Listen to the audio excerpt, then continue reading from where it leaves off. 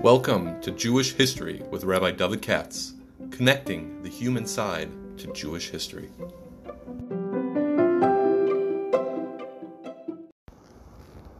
For sponsorship opportunities or to support this podcast, please visit our donate page at www.support.rabbidavidkatz.com. Hi, it's Thursday morning. I'm going to try to do the Haftorah now. Today's podcast is being sponsored by Brett Pevin. I think that's Elizabeth, right? This is his dad's yard site. Elio ben Nochem Shomash ben Aliyah. I'm out of sponsors for some reason. Next week is all empty. So we'll see. I hope someone steps forward. Don't like to be in that situation. But let's look at it this way. We have a very interesting parsha, Haftorah, this week. But as is always the case, or so often, the Iker Chasim Sefer. I told you many times, the Haftorah was designed for edification for the public. Therefore, they don't go into sometimes the best or most compelling parts. So this week, of course, is Yiftach. We all know more, I think, the story of Yiftach, how he shechted his daughter and so forth. But that's not the point that the parsha wants to talk about. That would have been something too hard for the public to understand, because it's too hard for anyone to understand. Instead, they talk about his rise to power, or more specifically, since in Parshas Chukas, the Jews under Moses asked to go through Edom, and Edom says, no, you can't. And that takes us back to that era when the Jews had to circumvent the intervening countries between where the Jews were in the southern Negev, or approximately on the one hand, and Eretz Yisrael on the other. You understand what I'm saying? We all know the map of Israel today. The Jews were, even after the Meraglim, they were roughly in the Eilat area when they were told to go southward. So, you know the map. You could just march northward.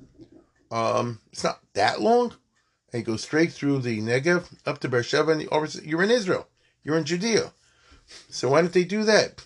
Instead, as we all know, starting in this week's Parsha, not ending, but starting in this week's Parsha, the Jews proceed towards Israel. It's the 40th year after all. And they go, again, moving northward in the Negev area. And they want to go through Edom, which is what I just said. Go right through the Negev, and then you're right in Israel. And Edom says no, and they have to go around them. And so what they end up doing is moving to the right. And that's the reason that the Jews end up trying to get in Israel, but going into Jordan, on the other side of the Dead Sea and the Jordan River. And as we all know, they never get to Israel. Moshe dies just before it's Yeshua's time to get to Israel. And on the way up the Jordanian side of the border, as we all know, they have to circumvent Moab and then Ammon. And then when they get to Sichon and Og, which is more or less opposite central Israel, right? I'm talking about the central part of Israel, so the opposite side. That's where they fight Sichon and Og. So in other words, let's put it this way. The upper half of the country of Jordan, on the Ivra Yarden, and of course they wipe out Sichon and Og and take it over. And this leads, so that's that. So this leads to the incident in Haftorah where Ammon, many centuries later, just like the Arabs today, the Palestinians, they say, we don't care what you have, we want what was ours.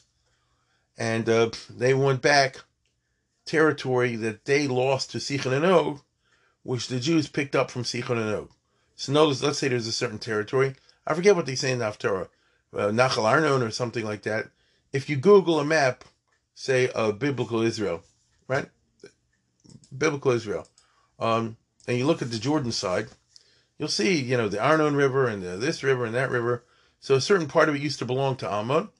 It was lost in one of the wars to Sichon and Og. The Jews, when they conquered the territory of Sichon and Og, Mela got this territory. The Jews tying it, finders, keepers, losers, weepers. Ammon said, no, we're strong enough, we want to fight and get it back. And that leads to the incident of Yiftach. Because the Jews are up the creek, they don't have somebody to fight back. to lead a war against Ammon.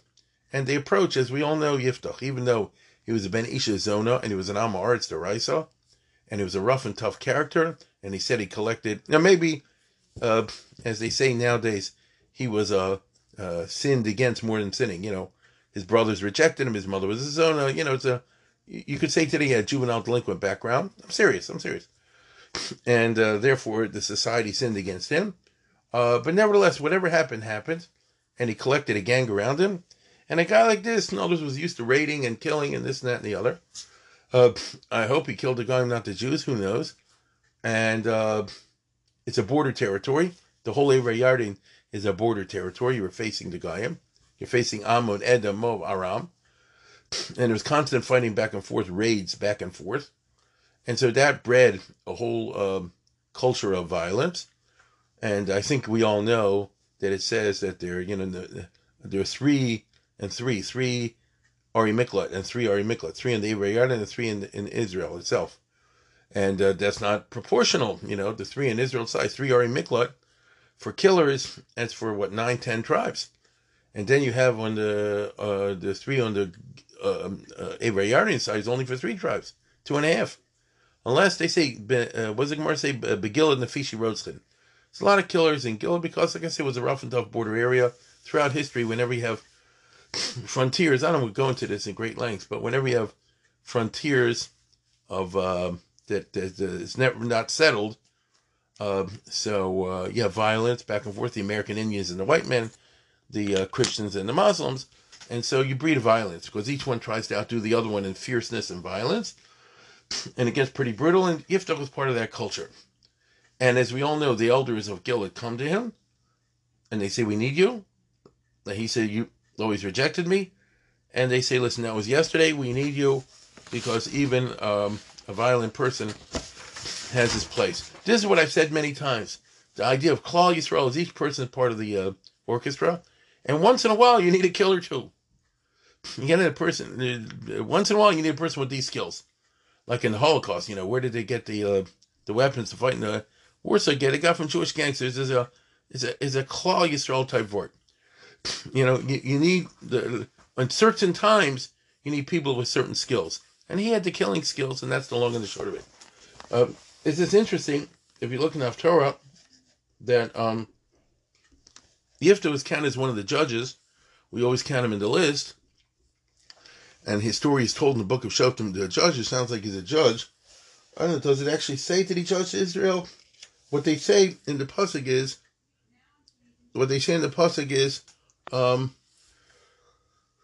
we'll make you the head of Gilad. Isn't that right? Vayom Rizikni Gilad al Yiftach Lochein Atosh Shav Meilochem. We want to make up with you. Valachti Imanab Nilcham Be'Ammon, and you lead the war against Ammon. V'Hayisa Lonu L'Rosh L'Chol Yeshua Gilad, and we'll make you the head of Gilad. Gilad is, in other words, Eivra Yarden. So it doesn't say exactly, I believe, that will make you the shofet of Klal Yisrael. It sounds like the whole story is an Eivra Yarden Vort.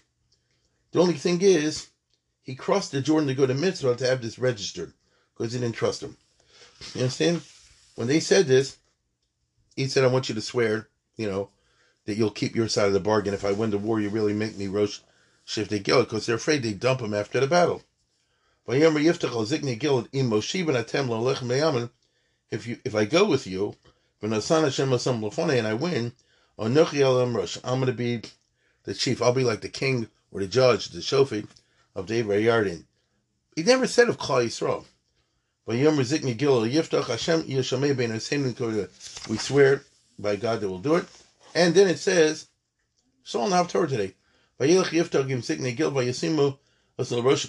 they made him the head, they elected him as like the judge, the head. It never used the word shofet. It's interesting. You see, the guy was a tremendous Am Haaretz. That's why he didn't know that he's not supposed to kill his daughter. So it's always, let me put it this way. I have not paid great attention to this in other years, but we always say Yiftach Badar Kishmul Badar. We always generalize, and the Yiftach is one of the Shoftim, and then you have a very anomalous and weird situation, because here you have the elders of Israel, Sanhedrin of old in the time of the Shoftim, no less, and these are all Talmidei Chacham of once upon a time. You imagine that they really knew their stuff, and here's this guy Yiftach, who probably can't read or write much, and because that's not how his career worked out. And then he becomes a shofet, and like, what's he doing there? You know what I mean? Like, they're all talking and learning. He's got nothing to contribute. Probably don't know what's following conversation. As somebody once said, if you tell somebody it's a total amarts, you really want to get to heaven, right? You want to be with all the tzaddikim. What are you going to do there? They're going to be talking and learning. It'll be like a hell. It's like having a boring shiur, right? It's like having a boring shiur, and you're compelled to listen to it for the rest of your life. That's a hell, right? So, so what are we going to do? But in point of actual fact, and that's usually the way we think of it, including myself. But I was thinking today, and looking at the Psukim, which I know fairly well, it never says he was a shofet. It says he's a Rosh and Katzin for the Yoshua Gilad. He's the commander-in-chief. The Katzin is a general. A Rosh and Katzin. So notice they made him commander of the 2.5 tribes. And that's just very interesting, okay? Because that would explain that in point of fact, he actually wasn't really the head there. Now, having said that, it's true you have an expression, Yiftach B'dor Kishmol B'dor, which kind of implies that he was the head of whole Klal Yisrael. I don't know. It doesn't quite say that, unless there's a pasuk that escapes my attention here. It seems rather that, he was just the Rosh and the Katzin for his guys, for the short period of time that he was there. Now, once that's, so they go and they register it at Mitzvah or something like that. In other words, they cross the Jordan into Israel proper. They go, let's say, a place where the Mishkan is or something along those lines. And, what do you call it? The Shechina Shchara Rova Tzibor. And they swore. So in other words, they went there to register this so that once he wins the battle, if he wins, he won't back out. Okay, so far so good.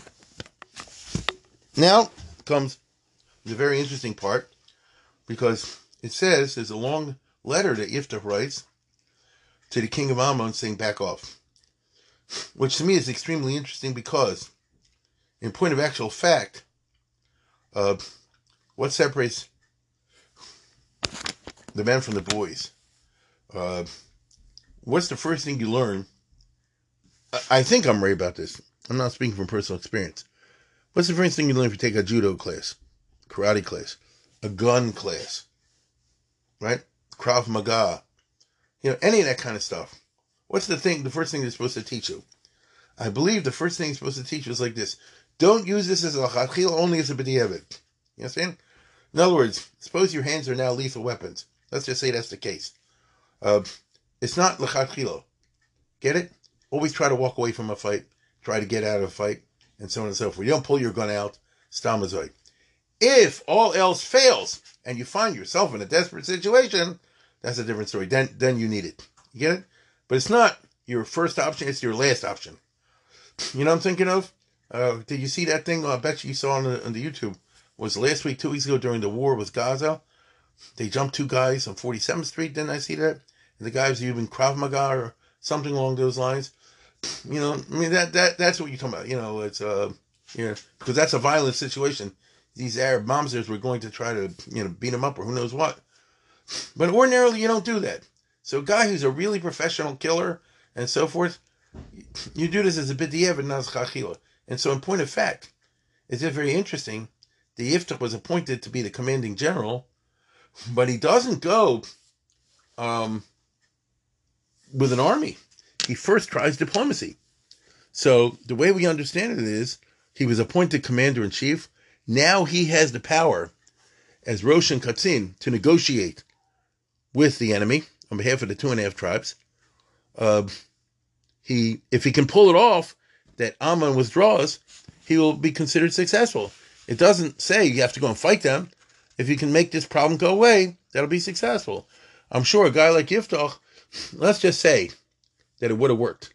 He would have written a letter as he did to Ammon, in which he said, listen, we picked this up long ago, 300 years ago, where you've been for 300 years, finders, keepers, losers, weepers, and our God gave us this, your God gave us that, and you stay on your side of the border, we stay on our side of the border, and the good fences make good neighbors, and fine. And then people would say like this, wow, it's a good thing we we elected Yiftach to be the Rosh and the Katzin because his reputation alone prevented a war. Get it? That would be a big achievement on his part. You see, we made the right move because as soon as they pointed him, the enemy backed off. I'm old enough to remember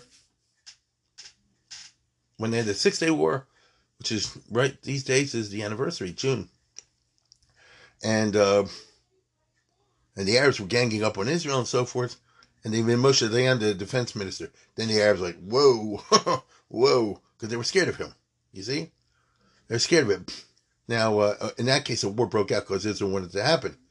But they're like, whoa, maybe we should back off. So that's what Yiftach was trying to do. Now, it didn't work. Amon said, we're going to fight you anyway. Okay, right? And that finishes off, most of the Haftarah. But, as he says over here, when V'loshama melch b'nei Amon al divrei Yiftach, so then, what's interesting is, V'atihi al Yiftach ruach Hashem. That's a very interesting expression. What does that mean? The Rambam would have trouble with this because he says you can only get Nevuah if you are educated and this and that. In other words, the qualities that a Maimonidean perspective would require for attaining prophecy in Ruach HaKodesh are exactly what Yiftach did not have. But you don't have to go like the Rambam. Anyway, he had, if you want to be firmly about it, I'm serious, you could say he had the Zechus of Klal Yisrael and so forth. Or he rose to the occasion. It's just very interesting, right? It's just very interesting that it would be like that, okay? But it says Ruach Hashem. So that's just, he got like a Popeye charge. And basically like this, listen, I didn't win a battle. You guys wanted the battle. I tried to call the whole thing off. I tried to talk peaceful. But, you want to mess with me? Okay. Right? But he said like this, I've been around my share of fights. I tried to be nice about it. You want to fight? Okay, we'll have a fight. And then he busted down, right? But of course, before he went there, and it's in this week's Haftarah, so he said, Vayavar is mitzvah Gilman, mitzvah over Bnei Ammon. And he circumvented. He's going to attack Ammon from a direction that they didn't expect, and that's why he's going to win. Okay? And that's why he's going to win. I told you, when it comes to fighting, he knows his stuff. But of course, he makes his famous vow that whatever comes out of the house, I'll shacht. Va'alisiu ola, I'll do it for carbon ola. And then, Vayavar Yiftach b'nei Ammon. So you see, he was a nice guy in the negotiation phase. But once the negotiations failed, he attacked. You understand? He didn't go on defensive, he went on offense. Okay? Vayavar Yiftach b'nei Ammon lilachem vayitnem Hashem biyado. And he busted them by Akemi Aroer Bochaminis Esrim Ir. He destroyed 20 cities. No, he went through them like Sherman through Georgia. But Ad Avla Krami Maka Gedola Mode. Maka Gedola Mode. So you see, that's, like I say, a real professional. I didn't want to fight. It was up to me. We could have settled this like gentlemen. You stay on your side, you stay on our side and everything. You want to mess with me? Right? It'd be the biggest mistake you ever made. Vayikonu b'nei Am Yisrael. And the Ammonites were humbled. That is to say, they had to surrender. So they were big shots, big mouths. They thought they're going to win. And they were, talking, big mouths, the Ammon. And now Vayikonu b'nei Yisrael. But once they met Yiftach, they changed their tune. Okay? Now that's where basically the story ends for this week's Haftarah. As we know, I think you know this, or you should, the story of Yiftach is not over there. You have two parts. One is that he ends up shechting his daughter, okay? Which is a crazy story, which makes no sense to me. And then you have his fight with Ephraim, which is like anticlimactic. Let me deal with that first. Once the battle is over, so then the tribe of Ephraim comes out of hiding. Let's put it this way. They did not show up for the battle, but they want to come in for the spoil. It's not even for the spoils. I don't think Yiftach would care about that. Doesn't come across to me like that type of guy. They were angry at Yiftach and they gave him lip. See, they gave him lip in a disgusting way.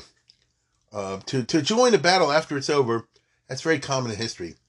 I just saw yesterday, don't ask me why, I had to give, I shouldn't even bring this up, but I had to give a talk somewhere about the Duke of Marlborough for something for college. and he was one of the greatest of the British generals. And at the Battle of Ramillies, I shouldn't even, whatever. In Ramillies, which was his biggest victory in 1706, all the German allies were supposed to show up, and they didn't. And so he won the battle, and he beat the French very badly. That was his biggest smash of the French. And this is on Belgium. And then after the battle, when he proceeded to conquer Belgium, then the Germans and the others show up, to collect the goodies, to be there on the victory. That's very common. If the tribe of Ephraim simply would do that, all right, that happens. But they gave him a lot of big mouth, and he wasn't in the mood for it. That's not the type of guy he was. Vayitzak ish Ephraim, Vayitzak vayaver tzavona, that the tribe of Ephraim came north, meaning they went to Yiftach after the battle's over, right? So let's put it this way. I'm going to reconstruct it as best as I understand. Yiftach sent a letter. Now, he's been appointed commander-in-chief, if you wish, dictator of the Ever Yarden. He's got a security threat on his hands of Ammon invasion. He asked the Jewish people to help him. As we'll see in a second, nobody came. He collected his own guys in Ever Yarden. He collected whoever he got. And he just said like this, we ain't waiting for the war and so on. It's like the story of, what's his name, Achitophel, and Hushai. He said, let's hit him now. Get it? Because he was a good general.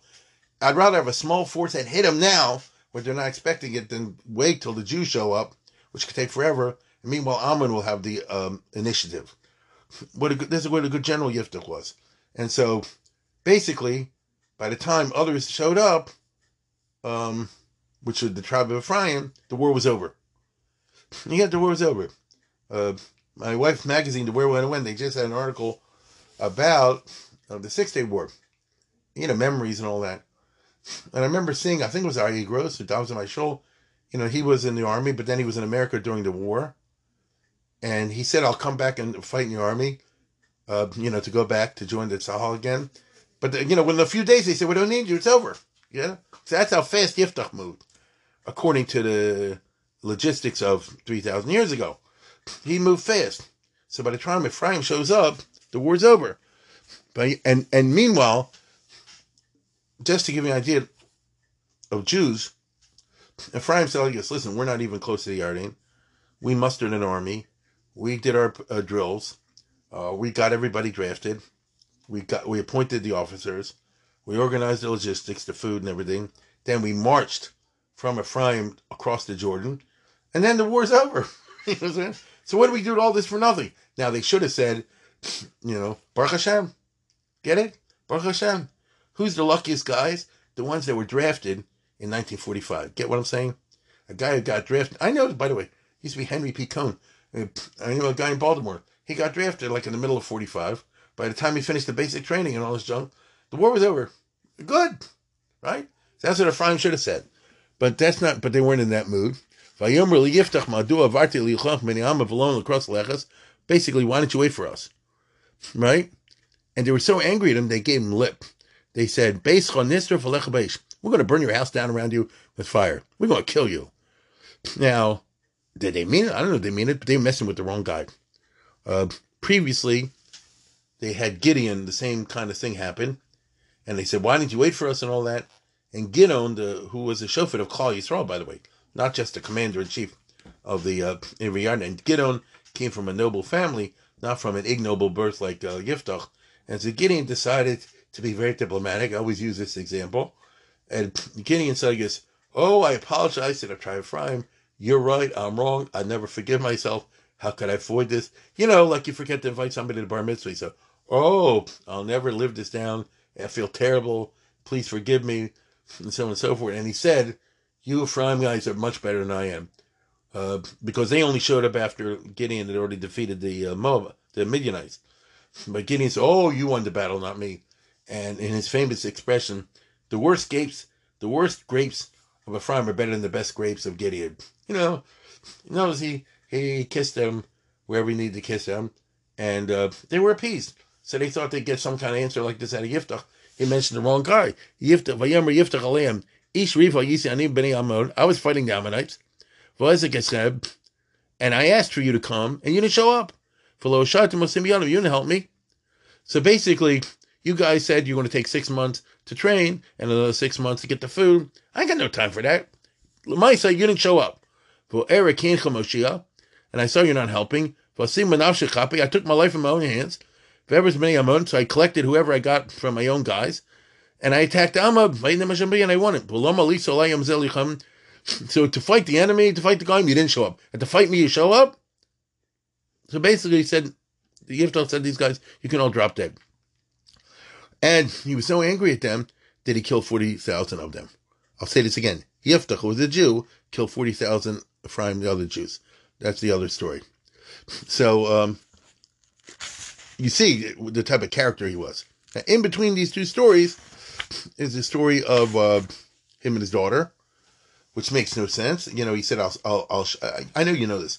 I'll shecht whatever comes out of the house first. I'll offer it as an ola. And the daughter came out first, and he said, "Oy, what's going to be with me?" And so on and so forth. Now, the problem, of course, with the story is that they were in mourning, and he went to kill her, and he killed her. Now, that's crazy. A neder like that doesn't count. You don't need me to tell you that. On many levels. But you can't kill somebody for a neder. And yet, there's all these funny... And to this day, I've never seen a good shot. And I opened up this new book I have, I told you about, Hanach, or Alocha, whatever, see if he has anything on the subject. And then he does, he brings the usual suspects. But he had a very good line, I love this, from the Yad David. It's in time, the chief rabbi of France in the time of Napoleon. I did a podcast on him. He was a real gadol.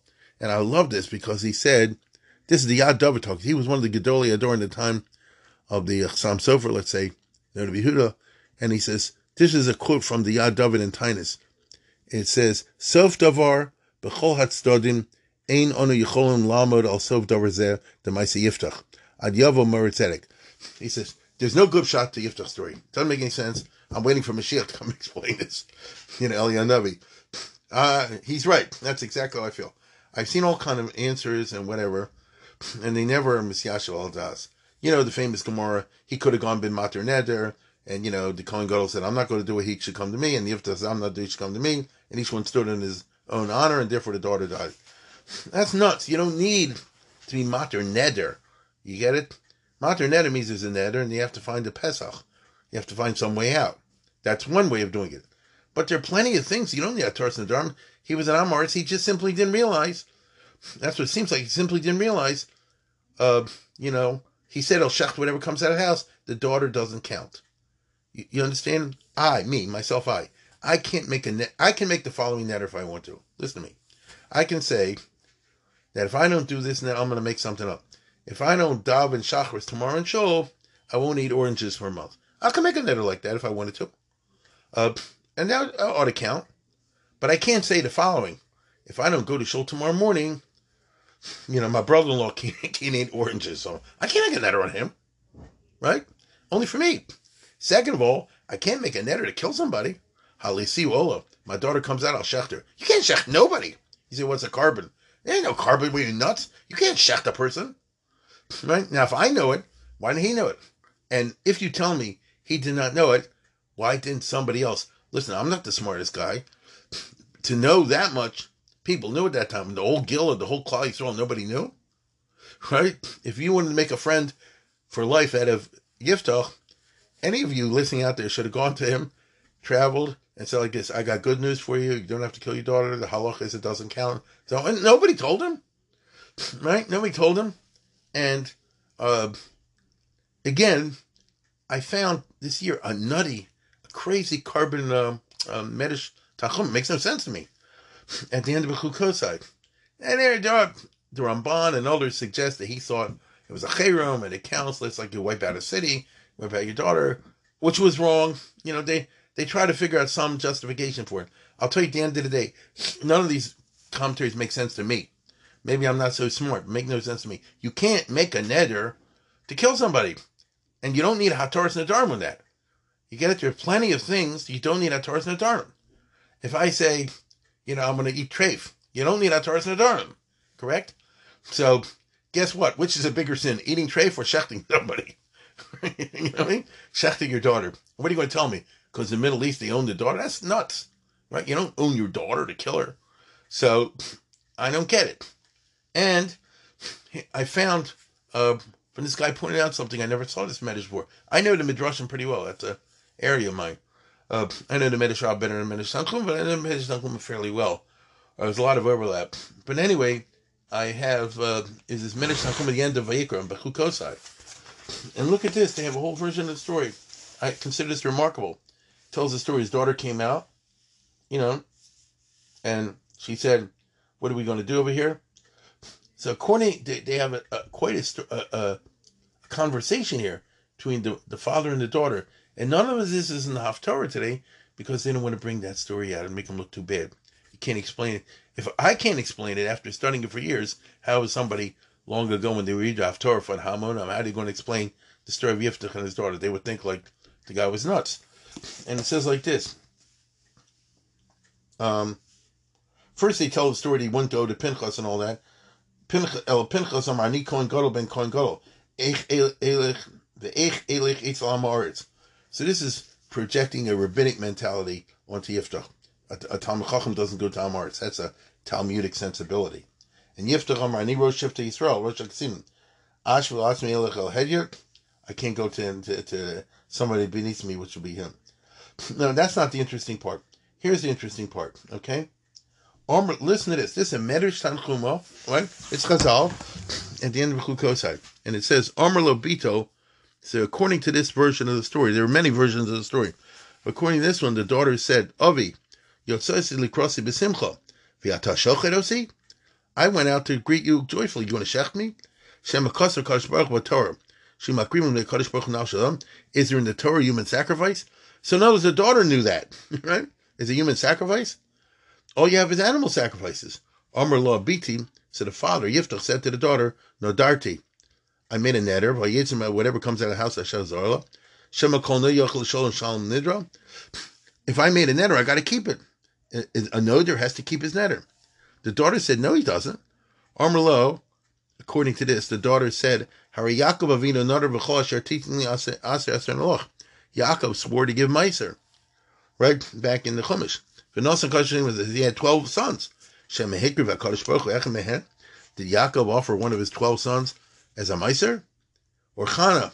Now here's anachronistic, but anyway, Chana said, if you will give me a child, I'll give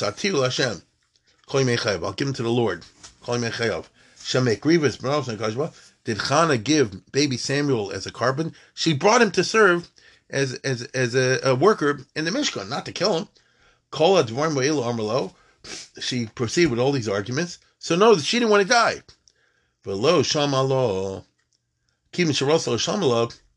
When she said he saw the father's not listening, this is a crazy story. Let me go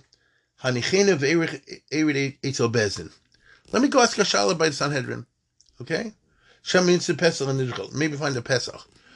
Now, as I told you before, you don't even need a Pesach, but let's assume that he and his daughter were not highly learned.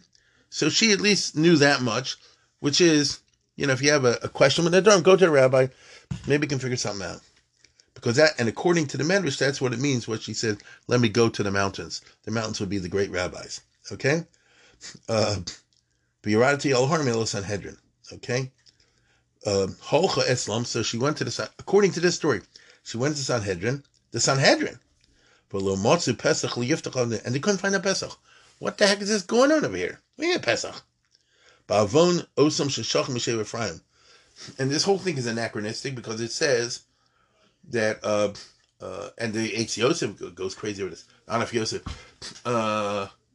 since he killed 40,000 Jews, I'm not talking about the enemy that he defeated in this Haftarah, but the subsequent fight with the Ephraim group, that he killed 40,000 of them, which they provoked. I want to say like this. They said, we're going to burn your house down over your head. So he said, you and one army, and he wiped them out. So because that was a terrible sin, it's the opposite of being a Jewish leader. So God arranged it, according to this Medrash, that they should have intellectual blackout, and the Sanhedrin couldn't find a Pesach for the neder. Right? That's why the pasuk says, Gever Rosh V'Oshek Dalim, Moter Sech Ve'in Lechem. It's like a pasuk. Say Yiftach Shei Rosh B'Torah Kagrosha. Yiftach was impoverished in Torah knowledge. Oshik Zadalim, and he killed a lot of Jews, Sheltam, and therefore there was nobody to be mater in the neder. Shehelim HaKadosh Baruch Hu Menus Alocha Shlo Yimtza Pesach Lahatir Snidro. All of a shachta.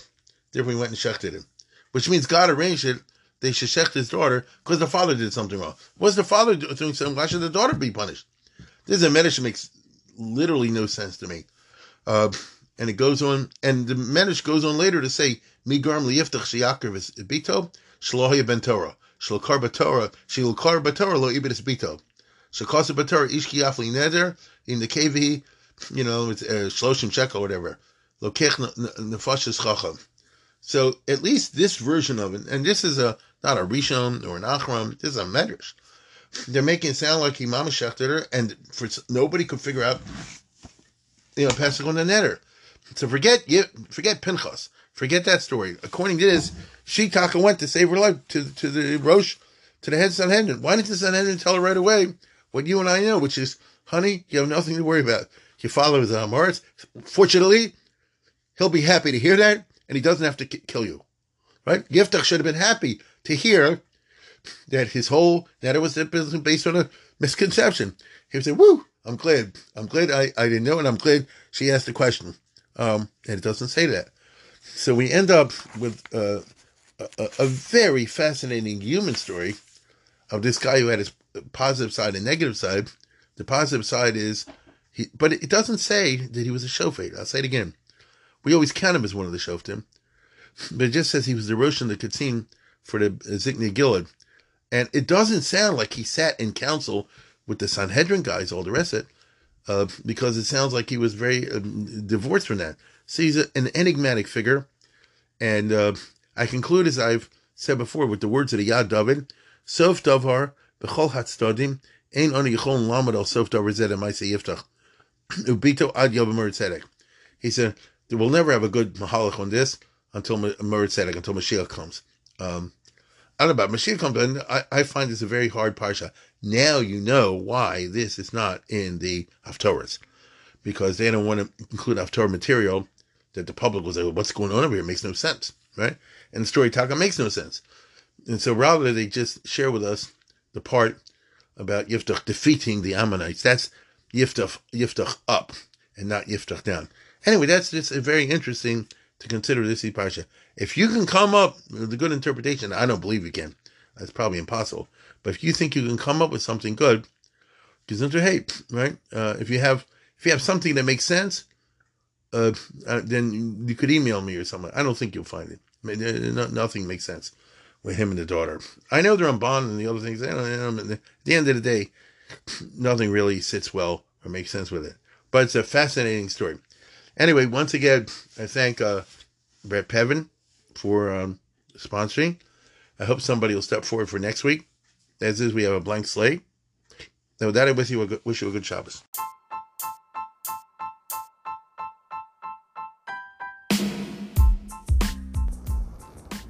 For sponsorship opportunities or to support this podcast, please visit our donate page at www.support.rabbidavidkatz.com.